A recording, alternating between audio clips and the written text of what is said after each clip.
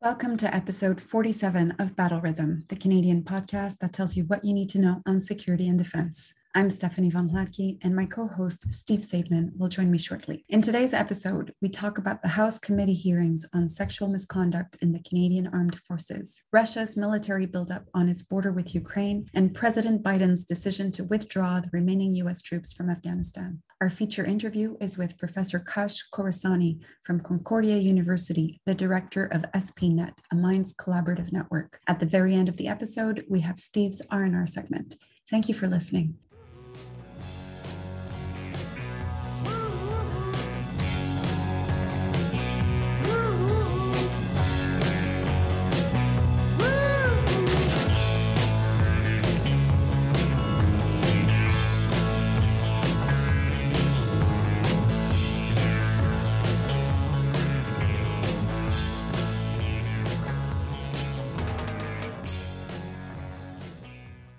So, Steph, how you doing?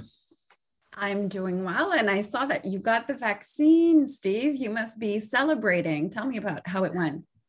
It went really well. It was actually surprisingly easy. I've been trying a bunch of different places to get my wife signed up because she's a smidge older than I am. But it turns out you just have to turn 55 this year. You don't have to be 55 yet. So I will actually be vaccinated fully by the time I turn 55, which means I can then celebrate at restaurants and movie theaters, I suppose, once the vaccine fully kicks in. I did it at Walmart. Very quick. It was very efficient. Had appointments set up. They had everything spaced out, so it wasn't a problem. They let me take a picture of me myself while I was getting the shot taken. I did have side effects. About 50% of people get the shot, get a little bit of a fever, and I got that. And about 30% of people get chills, and I absolutely got chills. It's the most chills I've had in a long, long time. Like I kept on then singing the song from Grease, The One You Want, You're the One I Want, which starts off, I got chills.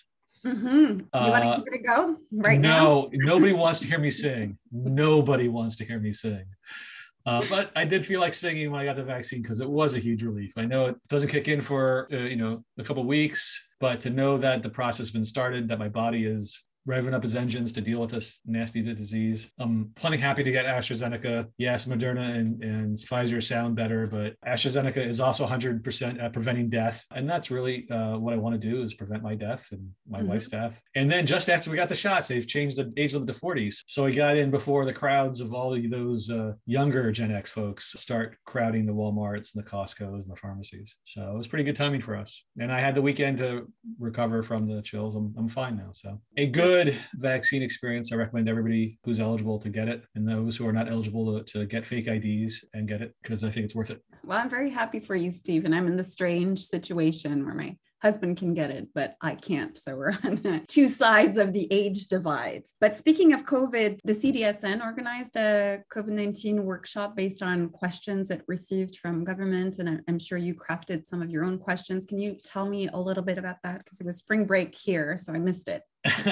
So sure. Last year at this time, I asked D&D to give us some questions because I figured it's all hands on deck. Let's see if we can help out. And so they gave us a bunch of questions they were trying to think about. And so I brought together the CDSN community, and we also leaned on some of our other networks. And we had about 50 scholars last year. We had about 20 this year. And just think about these things given our expertise. And so we tried to do it again, and we reached out a little wider. So we had a few questions from Global Affairs, and we had a question from CSIS, and we ultimately addressed 4 of them. And each one was fairly broad, so we had a fair amount of leeway to address them. So we'll be posting the memo later this week or early next week, and we'll be sharing that with the government. The folks who gave us the questions will be sharing them with the public. So the questions ranged. I think one of the interesting conversations we had was about disinformation. J.C. Boucher has been doing a lot of research on disinformation. So he actually presented some research, and we reacted to it about where the disinformation of a pandemic is coming from and a vaccine hesitancy is coming from. It turns out we can't blame the Chinese and the Russians. We have to blame the Americans. We have to blame Naomi Wolf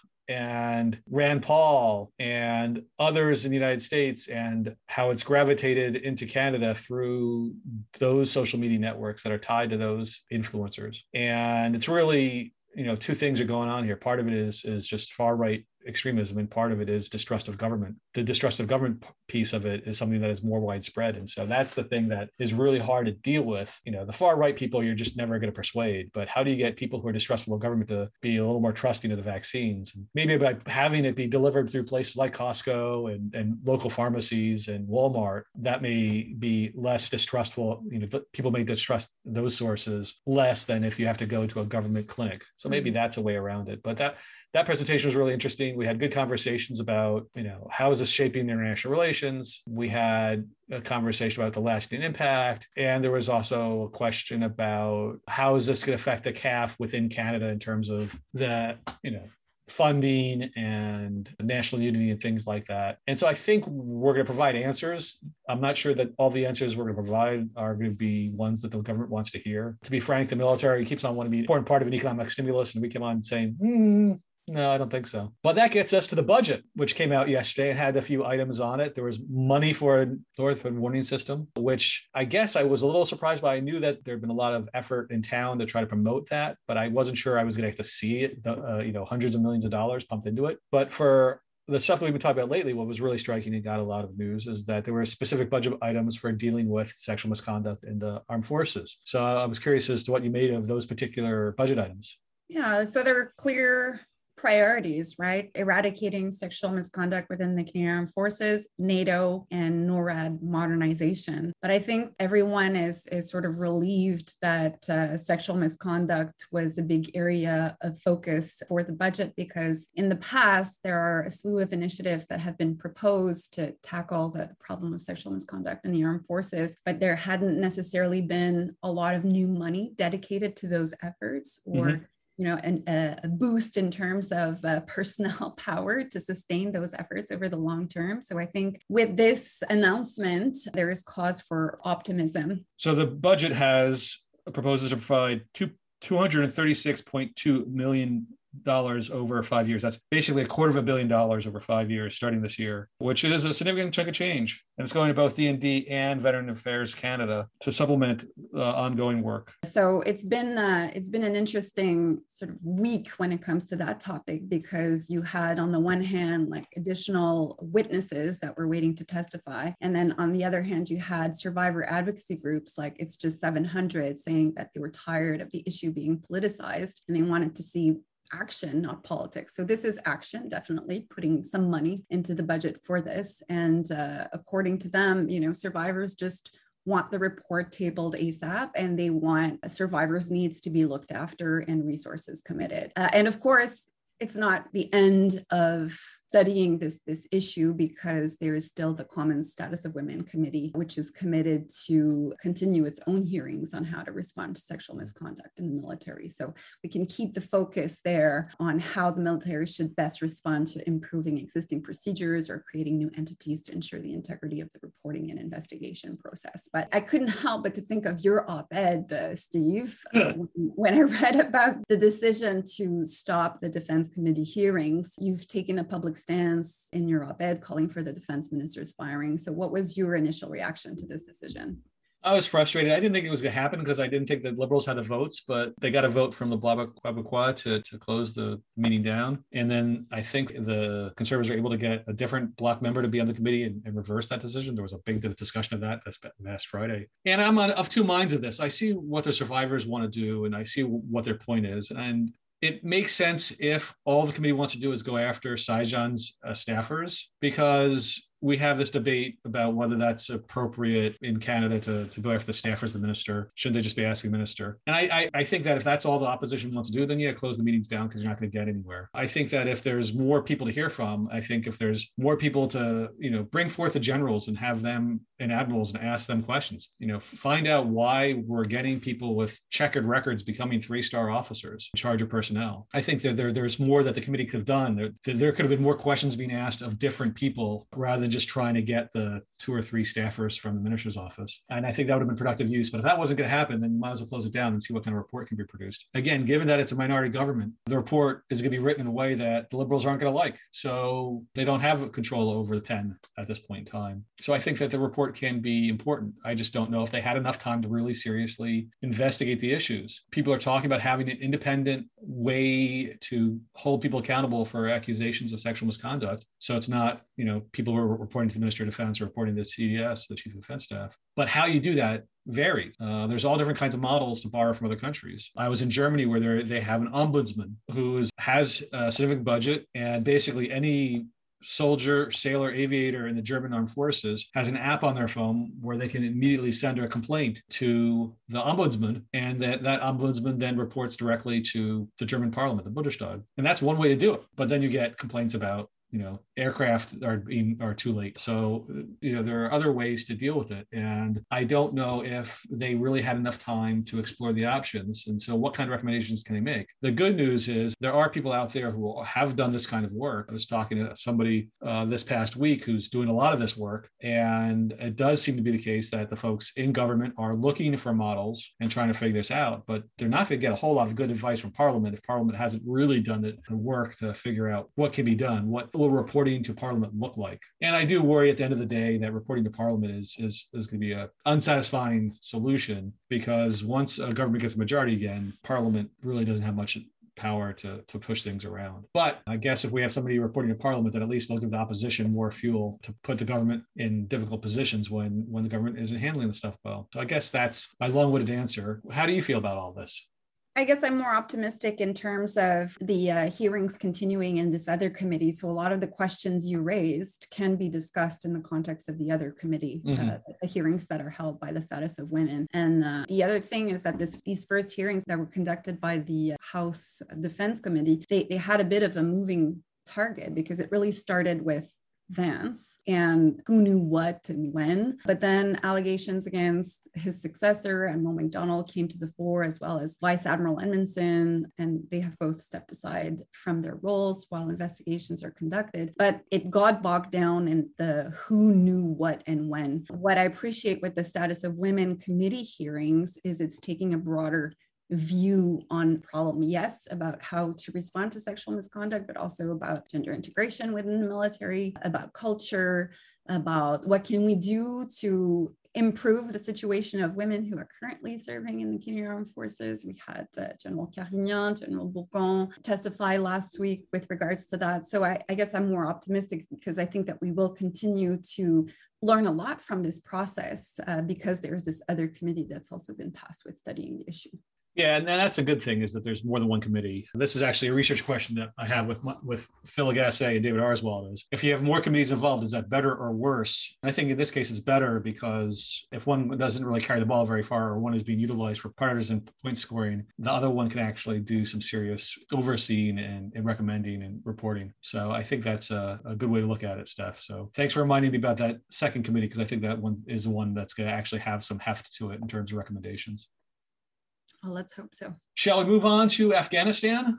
The news of the week has been that President Joe Biden has followed through on what he signaled quite along the way, is that he wants the United States out of Afghanistan by September 11th, 20th anniversary of the attack on New York and Washington. Are you surprised by this? And do you find this to be a problem? I mean, is it time for forever wars to end, or should we keep on sticking around? Trump had initially committed to a May 1st deadline. So this extends the deadline by 4 months. I was a bit surprised by framing it around the 20th anniversary of the war and 9/11. I think choosing the 9/11 anniversary as a final withdrawal date maybe is a bit in bad taste, but maybe that's just my own personal feelings. It just seems like it would be a harder pill to swallow for victims of 9/11, but also for the fallen troops and injured service members who served in Afghanistan. I don't know. So that was my first reaction when I heard around the actual date. Trump definitely tied Biden's hands in many respects, because walking back on this commitment to withdraw US troops would definitely lead to an uptick in violence on behalf of the Taliban. There had been already an increase of violence in Afghanistan since last year, but it had mostly spared the American troop presence. So now Biden is pushing back the deadline, but is not completely walking back from the commitment that was made to the Taliban. So I still feel like Trump created few good options for his successor. Then I think we need to talk about the fact that this doesn't go in line with the advice that Biden received from his generals, from his top generals, for instance. Of course, they always hate these kinds of politically imposed deadlines. These deadlines are not tied to how the security situation evolves on the ground. And also you are showing your hand, making it harder to set a conditions-based withdrawal. So I know this is a recurring theme when it comes to publicly communicated, politically imposed deadlines to end wars. Those are our first few hot takes. Were you surprised by this announcement? I mean, I know Biden had previously expressed skepticism in terms of what the US could achieve with prolonged engagement, but were you surprised that this was announced so soon? Were you surprised by the extension of the deadline? What are your initial thoughts? Well, I think you're right that Trump really set the timetable for this because the United States couldn't leave by May responsibly. And by responsibly, I mean, yeah, you can pull out the troops, but all their stuff will be left behind. Pulling out, even with only having 2,000, 2,500 troops, still requires not only taking care of the troops, but the stuff. And as Canada learned, getting your stuff out of Afghanistan is not an easy thing. So this gives the troops a chance to actually get the equipment out. It also gives a chance for the allies to make decisions, and they're all deciding to leave at the same time. So it makes sense not to do it in May. It makes sense to do it at some point because people have been criticizing Biden for saying, well, this removes the leverage you've had over the Taliban. And it's like, what leverage have we had over the Taliban? That whatever Trump leverage there was, Trump threw away. And to be fair to Trump, which I hardly ever am, there wasn't much leverage. The Taliban knows that they have infinite time and we don't have infinite time. And we weren't making progress in any fast kind of way. What difference would it be to be there a year, 2, 3 years later? That was the question that Biden really put to the military folks is, what's the difference between now and next year? What's the difference between now and 3 years from now? And the typical politician will say, well, in 4 years, I'm not going to be president anymore, so it'll be somebody else's problem. And that was sort of why the United States kept on staying and getting involved in Vietnam, was just kicking the can down the road for the next president. Just do enough to keep the thing going so that it doesn't fall on your watch. Biden is willing to take the hit that he saw Obama pull out of Iraq thanks to agreements that actually, similarly, George Bush had made with the Iraqi government. And then Obama got criticized for it when Iraq collapsed in the face of the ISIS onslaught in 2014, and they had to return. So there's a possibility that the United States might have to return in some capacity down the road. And Biden knows all of this, but he just doesn't think that just kicking the can down the road every year and keeping troops there makes a lot of sense. And I've been ambivalent about this because I feel really bad about what's going on with Afghan people. And I feel bad that there's been a lot invested, but some costs are never a good argument for keeping things going. There's a good Twitter conversation about this, about people saying, we have to justify leaving. And no, the answer is you always have to justify staying. You have to justify continuing to extend resources, continuing to put people's lives at risk. You have to justify the use of force and the continuing use of force. And there's not really a lot of good arguments besides we're just delaying things by a year or 2 years or 3 years. So as I said, I'm a little ambivalent. I was more harshly critical of Trump because there was no process. It was just his gut instincts. I think Biden has had these conversations and he's been thinking about this for a long time. He was present during Obama's long process of considering the surge in 2009, 2010. And so I think that there's more responsible people behind the wheel on this. I feel a little more comfortable with this decision. I'm not comfortable with it, but I feel better about it than the announcements that Trump was making because there was no process behind it. So I've often referred to Afghanistan and Iraq and places like that as a land of no good alternatives. And so there was never a good alternative for how to deal with Afghanistan at this moment in time. And so you have to choose the least worst of bad alternatives. And I think that's what they're doing right now. Can I ask you how you feel about the framing of the withdrawal dates around the 20th anniversary of 9/11 and the beginning of the war? It doesn't bother me. I mean, I was in the Pentagon on 9/11 and I met people who had been harmed in that attack, but I definitely don't consider myself a survivor like people who really got hurt by those attacks. But I don't really see why it's seen as so crass. The war is 20 years old. How many times do you fight a 20-year war is longer than 20 years? This puts a cap on that experience. We need to move on from 9/11. It's been, every year we mark the anniversary and we should keep on marking the anniversary, but I'm not going to, this year will be the last year I write an annual blog post about my 9/11 experience and what what the past 20 years have meant. I think it's time to think about a post 9/11 world, just like we stopped thinking about a post-Cold War world. We should think about a post 9/11 world and move on. Now it's going to be about a post-pandemic world. That's what we need to think about. We need to think about engaging in a multipolar world. It's no longer the world that it was in the aughts. We're 20 years down the road. And so I think it's time for us to move on. And I think picking that date fairly symbolizes that it is time to move on. It doesn't mean that we forget the people that we lost. It means that it's time for us to look forward and try to recover from the current crisis and build a better world than just keep on reinforcing the things that made the decisions we made in the aftermath of 9/11. Some of those decisions were good ones, some of those decisions were bad ones, but most of them are no longer really as relevant for what we're doing these days as decisions we have to make now to deal with the pandemic, to deal with China, to deal with cybersecurity, to deal with climate change. We have a whole host of problems, and terrorism is really not that close to the top on it. And if terrorism is close to the top of our threats, it's homegrown white supremacist far right extremism that is our threat, not Islamist terrorism. That will still be a challenge. We'll still have ISISes of the world. ISIS will come, and its ilk will come back, but they're not the number one threat to the United States and Canada. They're not the number one threat to Europe. And we've learned that spending a lot of time working on counterterrorism and increasing the powers of the state may not be the best way to handle our problems. So I think it's time to reflect on what happened, but it's time to move on. I think your point about the pandemic also rings true when it comes to how the American people feel about the intervention, because in 2019, when Trump was in office, only a minority of Americans supported full withdrawal. But that was before COVID, and I think everything has changed. Right now, it's a much more politically palatable decision. But in the long term, I do think that these post 9/11 forever wars will make the Americans even more skeptical of foreign interventions. And I think it should make us think, especially us security and defense experts, about the effectiveness of capacity building efforts overall. I mean, when you look at the numbers in terms of money spent and the Afghan troops trained, it can look like impressive metrics, but the truth is that the Afghan government never really had effective control over its territory. So I think as the withdrawal takes place, it should raise important questions about the sustainability and the effectiveness of capacity building efforts, both from the US, but also carried out by NATO allies.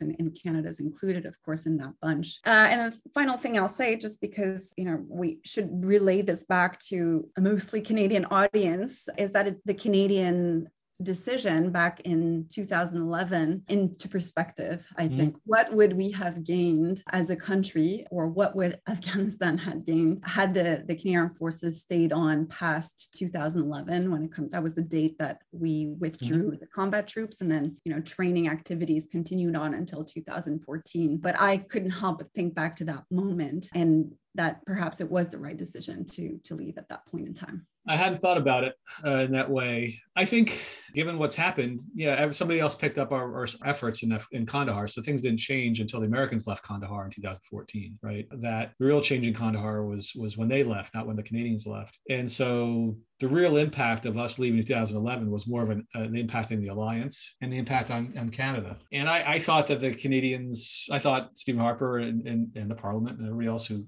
pulled us out of Afghanistan in 2011 was in some ways wasting the political capital that we had gained by being there in the first place. But the question is that worth the lives of Canadian soldiers? And that's a really good question. And is it worth the billions of dollars? And that's a really good question. I argued at the time we should have stayed. Looking backwards now, I don't know how to think about it. I don't know how to consider the costs, but it's something to think about. It's definitely something that I'll have to think about, but I can't come up with an answer right now, but you definitely made me think about this a little harder than I was prepared to today. So I'll change topics since I can do that. Speaking about enduring conflicts, the Russians have been piling troops on the borders of Ukraine. So the last I saw was 80,000 troops on the border of Ukraine. The Russians have been making a lot of noise lately. Is this something that is threatening an invasion of Ukraine, or is this Putin just posturing for domestic audiences who are paying more attention to poisoned political opponents? It's funny because I have a doctoral candidate, Thomas Hughes, who studies this. He studies military exercises and what makes them threatening, because there is a confidence building mechanism in place to prevent misunderstandings and misinterpretation around military exercises. They have been at the heart of the NATO-Russia relationship for decades. So it's interesting to look at this one being pitched as a readiness exercise in response to threatening NATO exercises in Europe and all of the propaganda around that. Mm-hmm. But it does seem a little bit like a unique occurrence. Of course, people are making a lot of parallels to 2014, and in that sense, it's not unique. But that Russia routinely does these large no-notice snap exercises. But this time, I think that the context and the environment with the political and security environment with Ukraine makes this particularly threatening. And of course, for bringing it back to Canada, again, we were just asking the question, was Canada right to withdraw its troops from Afghanistan in 2011 and then from the training mission in 2014. I mean, we could ask the same question here as well about Canada's role in Ukraine and its ongoing capacity building efforts there in terms of professionalizing the Ukrainian armed forces and improving its overall capabilities. You know, is this the right type of operation for Canada in this moment when tensions are flaring up? And will we see an increased role for NATO in the foreseeable future? I know this particular standoff, if you'll call it that, has led to a greater call for NATO to officialize Ukraine's path to membership. And certainly a lot of countries like Canada, who are NATO countries, have been involved bilaterally with Ukraine in providing capacity building support. So I think it'll be hard to achieve NATO consensus on this point in the foreseeable future. But to me, this very situation raises so many different questions at the same time that it's pretty difficult to give a succinct and coherent answer to your question. Yeah, I just I don't see Ukraine having a pathway to NATO membership. I just don't think it'll get consensus. The folks who want Ukraine to be in NATO are folks with large Ukrainian populations, which would be Ukraine, Canada, and the United States, but not the folks in between. You're not going to see the Germans and the French sign on to this anytime too soon. So I worry about encouraging the Ukrainians too much, but with that, plus Ukraine has its own political problems that would make them meet the membership criteria kind of challenging, even though ultimately membership's all about just whether countries want you in or not. So I do worry about this. I'm not super worried that there's a digestible hunk of Ukraine that Russia wants, that Putin wants. They got the piece that they needed. Again, I'm not sure, but I just can't help but think this is driven more by Russia's domestic politics than by anything that's going on in Ukraine. Yeah, I think that's a fair assessment as well. But I do worry about this longer term trend of seeing a threat every time there's a military exercise, because that's certainly not a great path for NATO-Russia relations. Not that the path was all that rosy to begin with, but if we start going down that route, I mean, there are so many exercises conducted on both sides annually. So if we're constantly having a war of words every time there's an exercise carried on each side, then, you know, it just seems counterproductive. Well, sure. And when you have the Russians say the U.S. should stay out of the Black Sea or else, for their own good, that's alarming as well.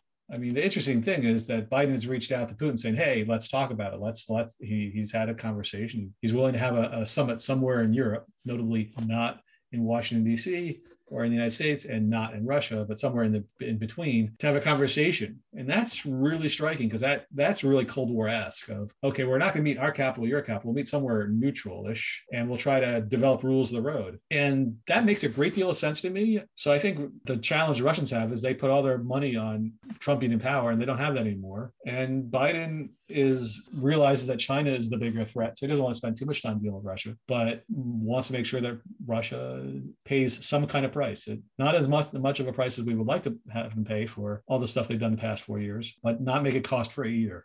Anyhow, we've talked for a long time. So before we stop, we should note that we have the interview with Khashayar Khorasani. He is the leader of the Concordia-based SPNET, which is one of the Minds networks. This one focuses on AI and other high technology and figuring out policies for those things. His network is very different because it's more a group of engineers trying to engage social scientists rather than most other networks, which is most of social scientists trying to engage, well, everybody else. So I talked to him a couple of weeks ago about his network and about his work. And so that comes up next. And then I'll have my R&R segment, which will have a book for a change because I finally got some new reading. Ooh. And just in reference to your feature interview with Khashayar Khorasani, this is the last interview with the Minds networks for the 2 first rounds. We've covered them all to date, correct? That is correct. And now we have to start making arrangements to talk to the next wave of folks who got the newest wave of Minds money. But since Minds hasn't announced them yet, I guess we can't make any announcements about them or interview these folks yet either. We'll hold tight. Thank you so much for today's episode. Steve, it was good talking to you. We'll speak next in 2 weeks. Wish me luck with virtual school and take care. And good luck finding a fake ID so that way you can be older than you really are. Thanks.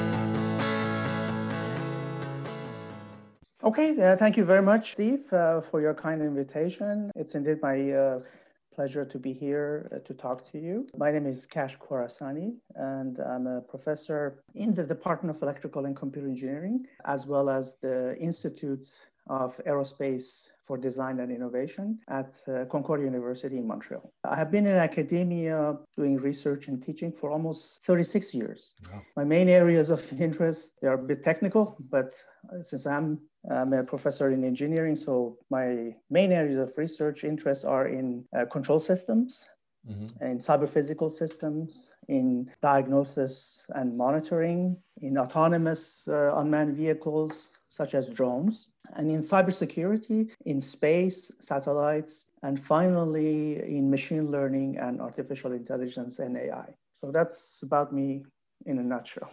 And you are the director of the Security Policy Nexus of Emerging Technology, right? That's right. So this is a project that is funded by the Department of National Defense under their MINDS program, the Mobilizing Insight in Defense and Security, and I am the PI of this project.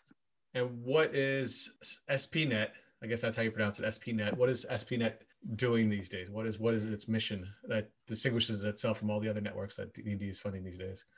SPNET stands for Security Policy Nexus of Emerging Technologies, and it's a collaborative network consisting of 4 universities from 3 provinces, 2 universities from Quebec, Concordia and ETS, 1 from Ontario, University of Windsor, and 1 from British Columbia, UBC.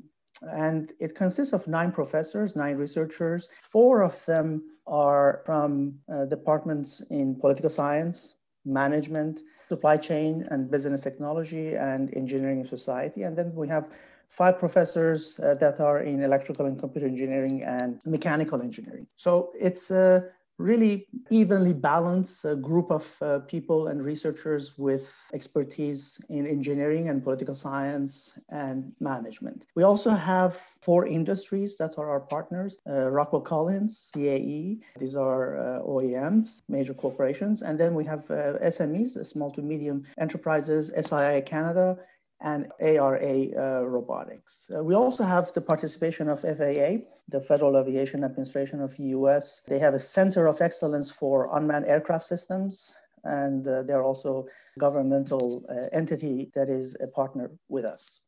And so I guess the question is the things you're studying are the things that people are scared of these days: drones, AI, artificial intelligence. And so the question is, how can you reassure Canadians that these new technologies are not going to be harmful to their privacy, to their security, that kind of stuff? Is it that you are out there making sure the government develops good policies to make sure that the private actors don't develop technologies that harm the citizens? Steve, you just touched upon the crux of the matter. That's exactly why this collaborative network is created.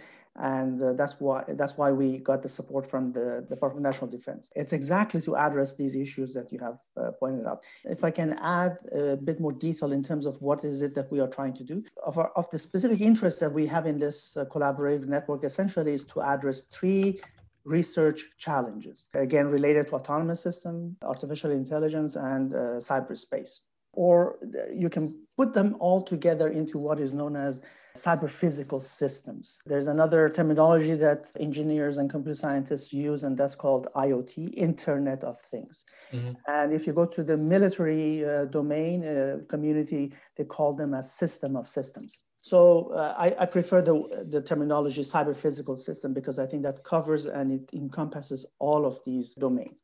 So basically what is cyber-physical system is that the recent advances in computing, communication, and control have resulted in development of highly interconnected, distributed, sensor-rich systems that have multiple applications. There has been a study done by General Electric and by NIST, National Institute of Standard of Technology, which is part of the US government of Department of Commerce, which they predicted, and of course this is before COVID, they predicted that CPS in the next 15 years, by 2035, has an economical contribution and effect of about $85 trillion.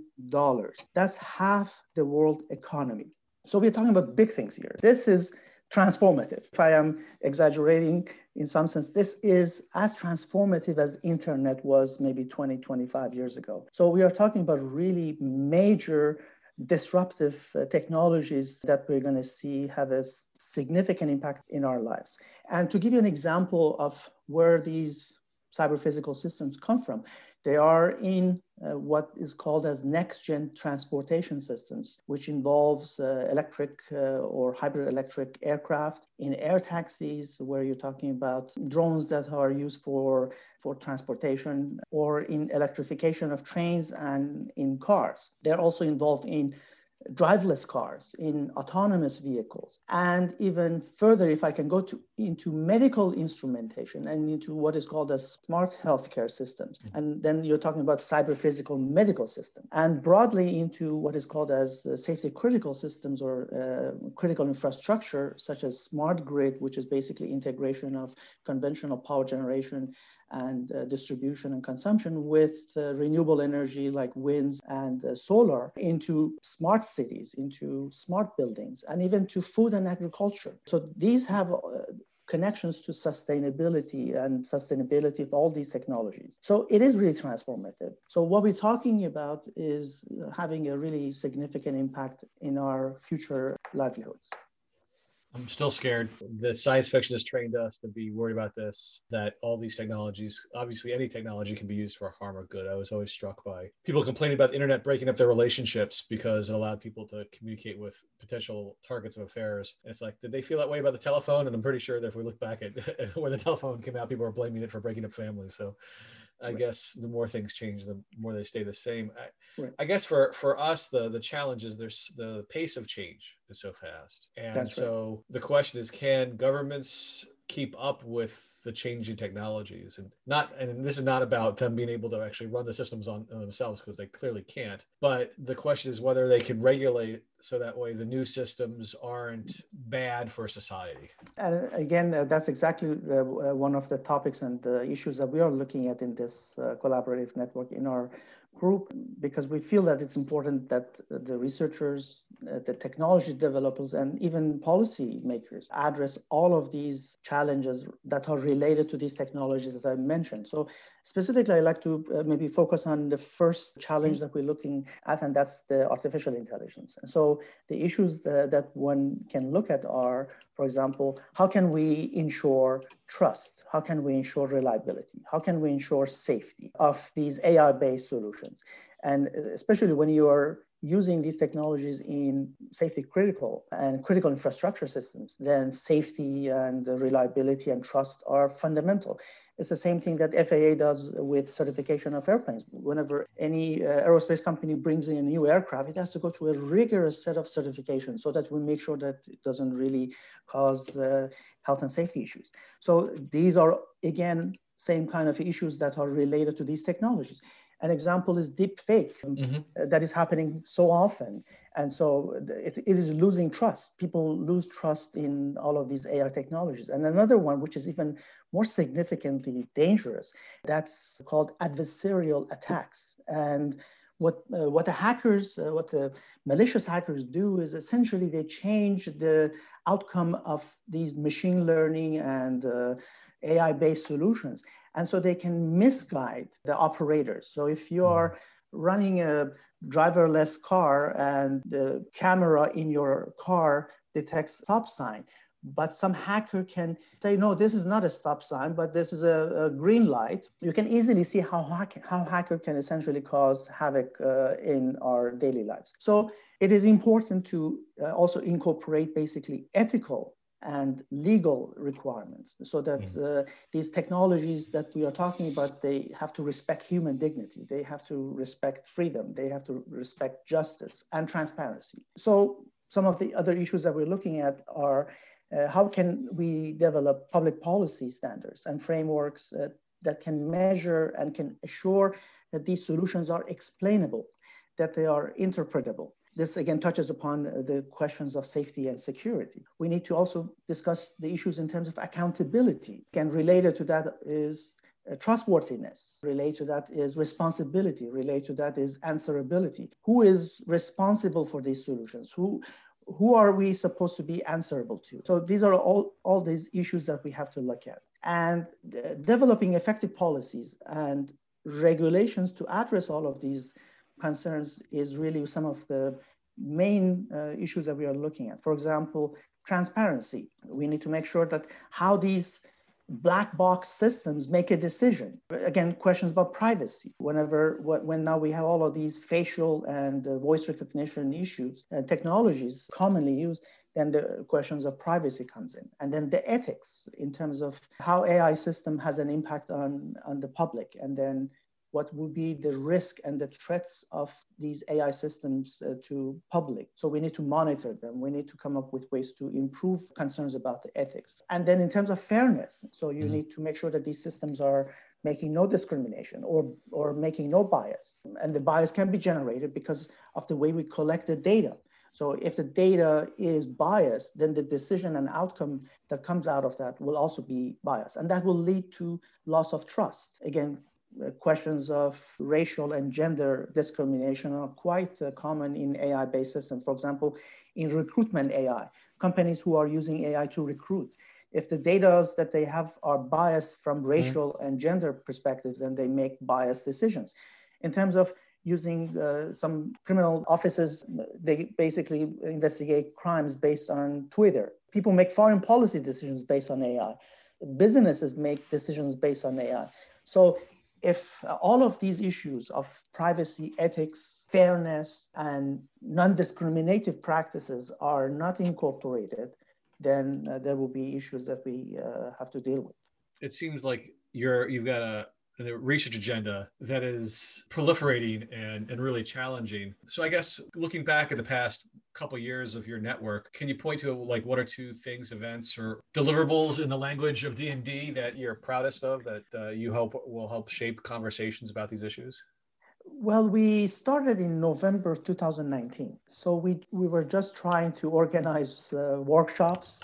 We had plans to do workshops in last year, 2020, but then we see what happened. So there has been delay in terms of basically an outreach that we had introduced in our programs, and interested to do that. That's one of the main missions that we have, to be able to communicate this information to the public.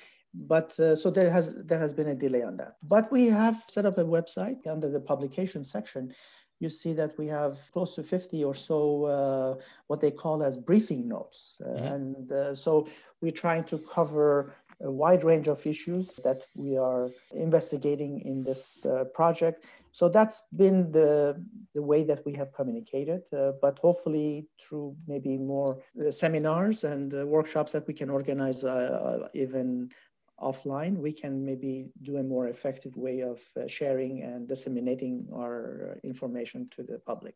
So I'm curious, since your network is very different from a lot of the other networks that D&D has funded, those are other ones that usually based on the old Security and Defense Forum research centers in some kind of way. People have had much experience working with D&D. Is there one thing that sort of surprised you in coming at D&D from a different angle that they weren't ready for, or that you hadn't anticipated? Is there something that you could tell other folks who are trying to connect with D&D that aren't in the sort of the traditional networks?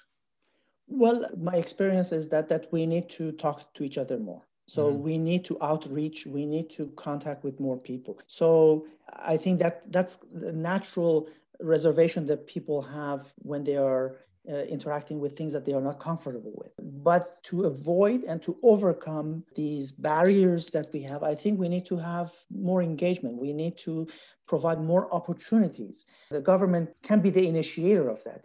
Through these programs that the D&D has created, it can encourage, it can provide more support for this kind of cross and interdisciplinary exchanges, so that we don't feel uncomfortable to work and talk to people. There's a reservation in our mental thinking, in our training. I'm comfortable with whatever I'm doing. I think we have to get out of these comfort zones that we have created for ourselves. As academics, I'm saying that I'm comfortable with whatever I'm doing, but I think we have to shake it, and government can take the leadership. So usually academics, as I said, because we're all busy with doing whatever we're doing, we don't take that initiative. I'm not going to just go on my own and just go across the street to another department in political science or in economics or management, say, okay, can we work together? Government has to take the leadership in that sense. So I think my recommendation or my suggestion is that there has to be more support and more encouragement for these cross interdisciplinary. You cannot have just bunch of engineers working together, or a bunch of political scientists working together, or a bunch of economists working together. I think it has to be cross interactions among all of us. It has to be encouraged. So sometimes you need the government to take the leadership. Sometimes it's grassroots, but sometimes you need to get the support and encouragement from the government. So I feel that like creating these networks, creating these innovative networks that allows us to work together, people coming from different backgrounds.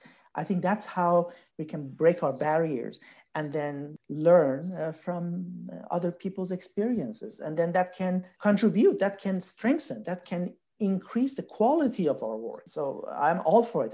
That's why I got into it, because I find this is an excellent opportunity. This is a unique opportunity. It's not, if I go to my usual governmental agencies where I look for funding, which is NSER, these kind of programs are not very standardized. You know, it's very structured, very disciplined. But I think through the MINDS program, having this network opportunity to bring people from different groups, I think that's an excellent idea. And I hope that they will continue with that. And maybe we are the guinea pigs of that. We are experimental group of people that they are going to now evaluate. So, okay, we give a chance to a bunch of engineers and political scientists to work together. What happened? And that becomes my objective, to make sure that we don't disappoint them.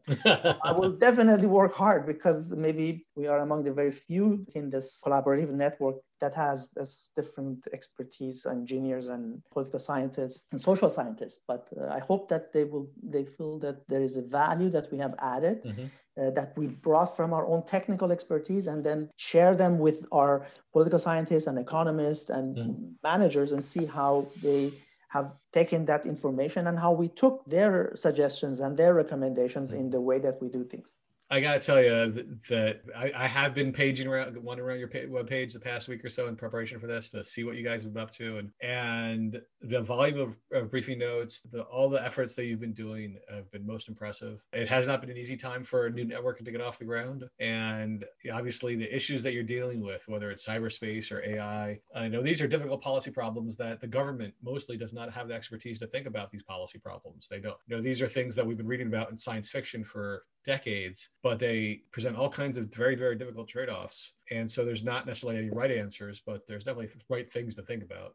That's right. And I think that your team has been doing an excellent job of bringing together interesting people to really highlight the challenges. Maybe not to provide, okay, here's the one size fits all solution, but here are the kinds of things we need to think about as we regulate this next thing that we don't really quite understand yet, that you guys are on the cutting edge and you're seeing the future. So I think it's really valuable to have your perspective on these things. Thank you very much, Steve, for that support. Thank you very much. I think that the more that people know what you guys are up to, the better off we will all be. I have downloaded a bunch of your briefing notes that I'll be reading, because they relate to some of the stuff that we've been working on at the Canadian Defense and Security Network. And we will definitely have more of your people come to more of our events, so that way we can have the conversations between the engineers and the policy types and all the other folks in this environment. So I want to thank you again for your time. Thank you very much, Steve.